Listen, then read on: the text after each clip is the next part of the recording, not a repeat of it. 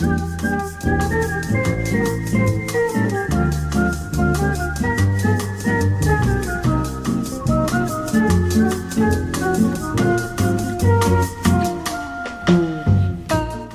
this is Big Talk. Michael Glab here. My guest this week via Zoom, David Keppel. He's a writer and activist. He's been an activist at least since the 1980s. And first, I'd like to say, David, thanks for coming on the show. Well, thank you for having me, Michael. It's good to be here. You started being an activist in the 1980s. And let's go back to the 1980s, because in that era, nuclear weapons were seen as the biggest threat to human existence. Now that threat, in the popular mind, it seems to have been supplanted by the pandemic and climate catastrophe. Yet the world remains in peril. You know, there's still some 3,700 operational nuclear weapons, armed and targeted, controlled by the various nuclear powers on this globe. You're absolutely right. There are two existential crises facing humanity. By existential, I mean not only that they're a threat for the present, but that they could virtually end life on Earth. One is climate change, and the other is the nuclear weapons threat. Not only, David, are there 3,700 nuclear weapons all ready to go, that is among 14,000 total nuclear weapons owned and operated by the various nuclear powers. But you know what I found out, David? Back in 1986, there were 70,000 nuclear weapons on this planet. David, as we go on in the program, I'll give some of the props describing you, but first I want to ask you this. Do you think we're any safer now regarding nuclear holocaust than we were in, say, 1986? The short answer is no. You know, Michael, the way I deal with numbers is 1, 2, 3, many. The fact is that when you start counting over 3 and you're talking about nuclear weapons, you're talking about a catastrophe. It's true that in the 1970s and 80s there were many more nukes deployed, but with the 1,500 nuclear weapons that the former Soviet Union, that Russia has, and the 1,600 deployed nuclear weapons that the United States has, if those weapons are used, that will be the end of life on Earth. It is meaningful if you get greater numbers because there's a greater possibility of chaos and of falling into a nuclear war. I'm not saying that it wouldn't matter if we started an uncontrolled arms race, as Mr. Trump wants to do, and went back to those high numbers. That would be a disaster. But in terms of what happens once the weapons start firing, with anything like 1,500, indeed with far fewer, it's likely, indeed certain, that there would be a catastrophe that truly ended life on Earth. And in that sense, this crisis is even more existential than the climate crisis. The second problem is that we have more actors in the game. Let's not distract ourselves by talking about Iran and North Korea. 91% of the world's arsenals are in US and Russian hands. It's our responsibility in the first instance, because how are you going to go to Iran, which doesn't have a single nuclear weapon, and say you're the nuclear threat to life on Earth when you're holding 1,600 of them? The American capacity for hypocrisy is almost boundless, but that's over the limit. Let me use a descriptor that's been used many times before. It's madness. Now, David is at this point an organizer for the Bloomington Peace Action Coalition. He also is the chair of the Just Peace Task Force of the Unitarian Universalist Church of Bloomington. Now, as I say, you got involved in anti-nuclear weapon activism back in the 1980s. How did that happen? Well, in the 1980s, the threat was obvious. I met some of the activists in the nuclear freeze campaign, where I lived in the Connecticut shoreline, which actually was one of the most defense-dependent regions in the country because we're right near electric boat and the submarines. And I got involved in that, and then I got in, and then that was so compelling at the time that I became full-time. I was the fundraiser for the Connecticut Freeze campaign, which had 2 permanent staff members. I was a member of the board, and I was the fundraiser and used to hold fancy receptions down in Greenwich where we tapped some of the Connecticut wealth for good purpose. And I was a member of that 1 million person march in New York City on June 12, 1982. I don't know whether you may have seen that there's a movie called The Man Who Saved the World. It's about a Russian launch officer, Stanislav Petrov, who had the wisdom, who got us in 1983, he got a sign that American missiles were on the way, and he had the wisdom not to fire. And if he hadn't made that decision, you and I wouldn't be having this conversation. Many times there have been false signs that a nuclear attack was on the way from both sides. That just shows how tenuous our safety is in these times. Absolutely. The most dangerous of all, incidentally, was later in 1983. And NATO had a military exercise that was simulating a Western military attack, on a nuclear attack on the Soviets. Well, the only problem, Michael, was that the Soviets had a plan for a real nuclear attack disguised as a military exercise. So when they saw this military exercise, they interpreted it in the light of their disguised real attack. And we came within a hair's breadth, again, that time, of ending the world. Just dumb luck.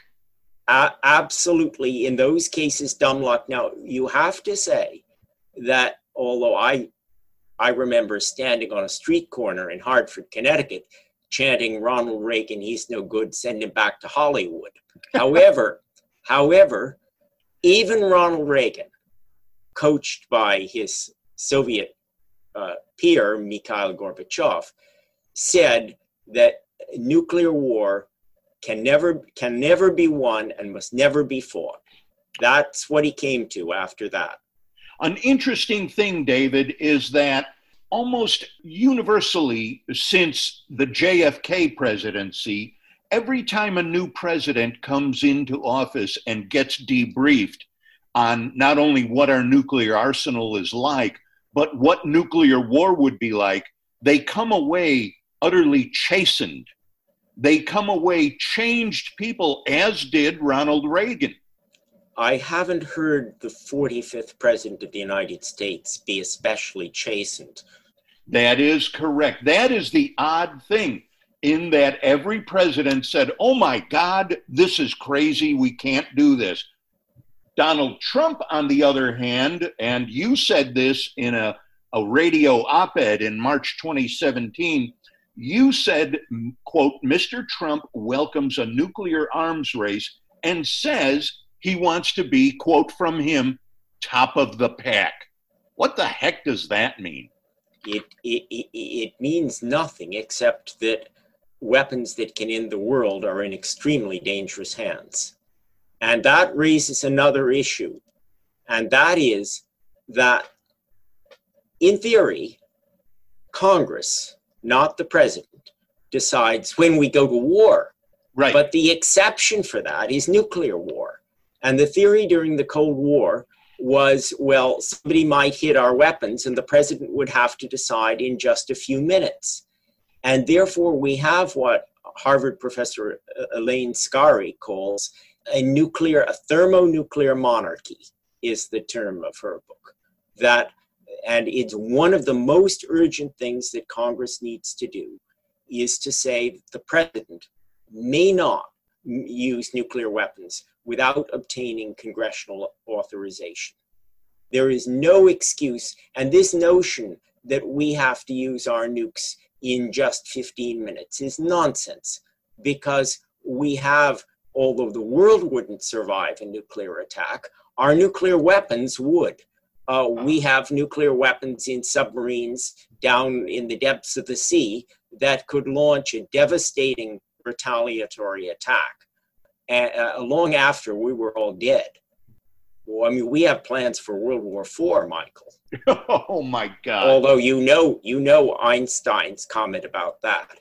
Tell us. He did not know he didn't know what weapons World War III would be fought with, but World War IV would be fought with sticks and stones. However, it was a little optimistic, because there'll be no one to use the sticks and stones.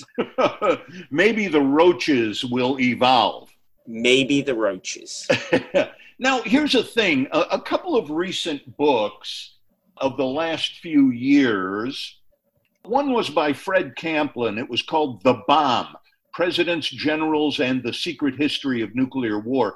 The other was by the famous Daniel Ellsberg. I know Dan, yes. That's The Doomsday Machine, Confessions of a Nuclear War Planner. And hey, that's what Daniel Ellsberg did in the 50s and 60s. He was a nuclear war planner. Well, exactly. That book, if I have any book to recommend that everyone read, and it's riveting reading, it is that book, The Doomsday Machine. Now, both of those books lead us to this point. We've all been told time and again that only the president can order the launch. But the truth is, that's never really been true. Absolutely. Absolutely. Well, this goes back to the theory that there would be a decapitating nuclear strike. And so the nuclear authority is delegated. But of course, the problem with that, I mean, Ellsberg has a classic case back in the 50s when he was talking to the commander of a battleship that had nuclear weapons on it. And Dan said to the guy, well, you know, what would happen if you lost communications? And he said, well, I would fire. Right. And Ellsberg said, but, you know, isn't that a risk? And he said, well, I wouldn't want to be left out. Oh, my God. Yes, so that means that there are many people out there, probably on both sides, the United States and Russia, many people who have control of nuclear weapons on their boats, on their planes, in their theaters of operation, who can say, go. Well, and there's only one problem with what you just said, and it's the main noun, people. We're not only talking about people. We're talking about automated response. And so it's even more dangerous. And the title of the book, The Doomsday Machine, you know, it's taken deliberately from Dr. Strangelove. If you've never seen that classic film, go out and take it out of the Monroe County Public Library. But the truth, as Dan points out in that book, is the reason that this devastating satire is so devastating is that Kubrick had a source. And this you remember there's a comic British officer in the movie. Yes. Mandrake. A little stiff, and with all the British mannerisms, but he's slightly less insane than the American general, who was a portrayal of Curtis LeMay. Well, that comic British figure was actually the leaker who had informed Kubrick of this insane situation. And but the point that Dan is making in his book is that doomsday machine remains to this day. And it lies in the reality, as Dan says. I was rereading the passage this morning. If a single nuclear weapon, let's not talk about 1,500, if a single nuclear weapon launched by the United States lands in Russia, the entire system goes into spasm. Huh. The idea that you can fight a limited nuclear war is the most dangerous fantasy in the entire book. And the most dangerous element of the current moment is that we are building a new generation of nuclear weapons that are designed to be usable. And one of the final acts of the late Senator Richard Lugar, when he was dying, was to write a letter to Congress saying that the most dangerous aspect of these new nuclear weapons was the myth that a nuclear war could be limited. He said there is no such thing as a limited war, and preparing for one, in his words, is folly. He sent that letter to the Senate, and it has not been heeded. David, I recall that in the immediate hours after 9/11, any number of people on the street were saying, let's just nuke them. Kabul or whatever town, whatever city where whoever is responsible for this stuff resides, let's just nuke them. It ain't that simple, David. Well, not only that, but human nature being what it is. I mean, that moment of anger is probably, to be realistic over the period of future history, not going to be the only moment of such anger. Right. And that is the reason that the only way we are going to survive, Michael, is to get rid of these weapons, get rid of every single one of them on Earth. That is not a sentiment that is as strong today as it was when you began in the 1980s. And isn't that a shame? Well, it's because people don't have the visceral understanding. But, you know, I've been an activist through ups and downs. That's the nature of being a long-term activist. And I can, I just know, I know the period when we said we can't get any attention to climate change. Right. Well, now we've got attention to climate change. What we have to do is to conduct this as a campaign on existential issues. And we have to understand we have two existential issues here. We also very much have to work for social justice, which can tie us together. But, you know, I think there are horrible forms of social injustice in our world today, racial, economic, etc. But the greatest of all these forms of injustice is generational. That you and I have had some kind of life. If we were to die tomorrow, we've had some kind of life. Right. But we are threatening the very existence of those to come. And if there's one thing that, whether you're religious or whether you just believe in evolution, it's an evolutionary crime. It's a crime against the life that we enjoy, that we have been given. It is to deny life to future generations. My guest this week, David Keppel, he's a writer and activist. David, we've mentioned several times Russia and the Soviet Union, and I believe, David, you were almost born in the Soviet Union. Well, my father was a United States Foreign Service officer who went to Moscow in 1947, first as a consular officer, but he rapidly became a political reporting officer, which in the jargon is called a Kremlinologist. And he was the first guy who caught the split in the Soviet leadership following Stalin's death. And he did so based upon a small wording difference between the wording of Pravda and the wording of Izvestia, the government paper. Mm-hmm. And then he was the aide, the State Department used to work by telegrams, long cables, and he was the guy who drafted the cables that then Ambassador Charles Bolin at the time. He also knew George Kennan, but Kennan rapidly got declared persona non grata. Kennan was a more natural professor than an ambassador, but Bolin was the great professional in those days. And what they were trying to persuade Washington of. Washington was in the grip of this demagogue, Joseph R. McCarthy, who was warning about communists in the State Department. Well, it was not an easy time to be trying to tell Washington that actually the Soviet Union was changing somewhat. And it didn't mean they weren't communists, it didn't mean we agreed with them on everything, but it did mean that we had to understand that we could coexist with them. And that is what we have to understand today, whether we're talking about Iran or we're talking about China or whoever we're talking about. We have to respect our differences, and we have to respect the fact that people are fellow human beings, and it's just an existential necessity to live in peace.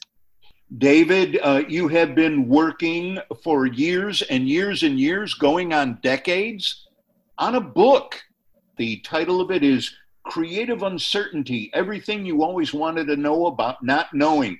First off, what is creative uncertainty, number one? And number two, how did this start? Let's first try to answer what it is. Uncertainty in its fundamental meaning doesn't mean just that you don't know the answer. Uncertainty there's a term called radical uncertainty, or uncertainty of the first kind and uncertainty of the second kind. Uncertainty of the first kind just means you don't know. Uncertainty of the second kind means the future is fundamentally open. That is the kind of uncertainty, and it is at the root, Michael, of everything. Everything. We wouldn't even have a universe if it weren't for that. Huh. But humanity over its history has sought to control, to predict, and to control the world we live in. And it is the root of our technology. It is the machine model. And fundamentally, the reason that we are in an existential crisis, Michael, is that we treat the world of life as if it were a machine. And we do not live in a machine world, we live in an uncertain world. And that is not, but it isn't only something we should try to get rid of. This is the point of creative uncertainty. We can never get rid of uncertainty. We have to learn to live with it creatively. It seems to me that the essence of becoming an adult is accepting that there is uncertainty. Absolutely, absolutely. And humans are a very young species. So in terms of becoming an adult, we're right at the cusp of our adulthood as a species. And the question is, will we accept the terms of existence, or will we destroy our world and therefore ourselves? In May 2019, David, you wrote an article in The Nation. It was entitled 13 Questions All Presidential Candidates Must Answer About Nuclear War.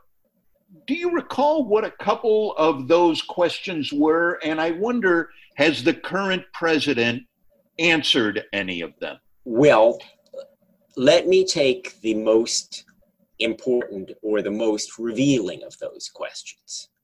And it actually made it into the Democratic presidential debate a few months ago. Huh. And that was, if you are president, would you pledge that the United States would never be the first to use nuclear weapons? In other words, we will not start a nuclear war. Right. And now President Trump has made no such pledge, and there's no reason to think he would. He's done nothing but pursue more and more destabilizing weapons. David, has any president ever made that pledge? Barack Obama wanted to, and he got talked out of it, I'm very sorry to say, at the end of his administration. And some of his senior foreign policy advisors talked him out of it, but some others still regret that he didn't make it. And that, in terms of a goal that I would have for if it were Joe Biden to be elected, I would have a goal of getting him to do it. Now, in the Democratic debate, in one of those Democratic debates, they were asked, And Bernie Sanders and Elizabeth Warren clearly said yes. And then the moderator, who was rather shocked by this, said why. And Senator Warren gave the correct answer. She said, because it would make us safer. And the reason it would make us safer is that if people know you're not going to strike first, then they don't go to hair trigger alert. Now, we're not talking about a mere declaration. You're going to have to take that and translate it into a military doctrine and then a system of deployments. You're going to have to cancel the weapons that are designed to strike first. But because, Michael, because there's a certainty that the other side will strike back, and because there's no way you'll get away with a limited nuclear war, going first is folly. It simply guarantees that you'll destroy the world. That's all there is to it. That's what the doomsday machine means. The doomsday machine means once you start this thing, you're doomed. The whole system goes into spasm. My guest this week has been David Keppel, a Bloomington, Indiana writer and anti-nuclear weapons activist, has been since the 1980s, which was, as I say, the high watermark of nuclear weapons on this planet. But guess what? They're still out there in the thousands. Go ahead, David. Okay. Well, I want to end though with a note of hope. All right. And that is that just as the freeze movement in the 80s had a major role in putting the brakes on the weapons, we here in Bloomington Peace Action Coalition have a chance to take local action on this issue. And BPAC, Bloomington Peace Action Coalition, is bringing to the Bloomington City Council a resolution calling for a halt to the arms race and for Bloomington to take some concrete steps in that direction. For example, the city could decide not to do business where there's any alternative with companies that are nuclear weapons contractors. Nuclear weapons is a topic that scares the hell out of all of us, but some positive, perhaps optimistic words from writer and activist David Keppel. David, thanks for being on Big Talk. Thank you very much for this conversation, Michael.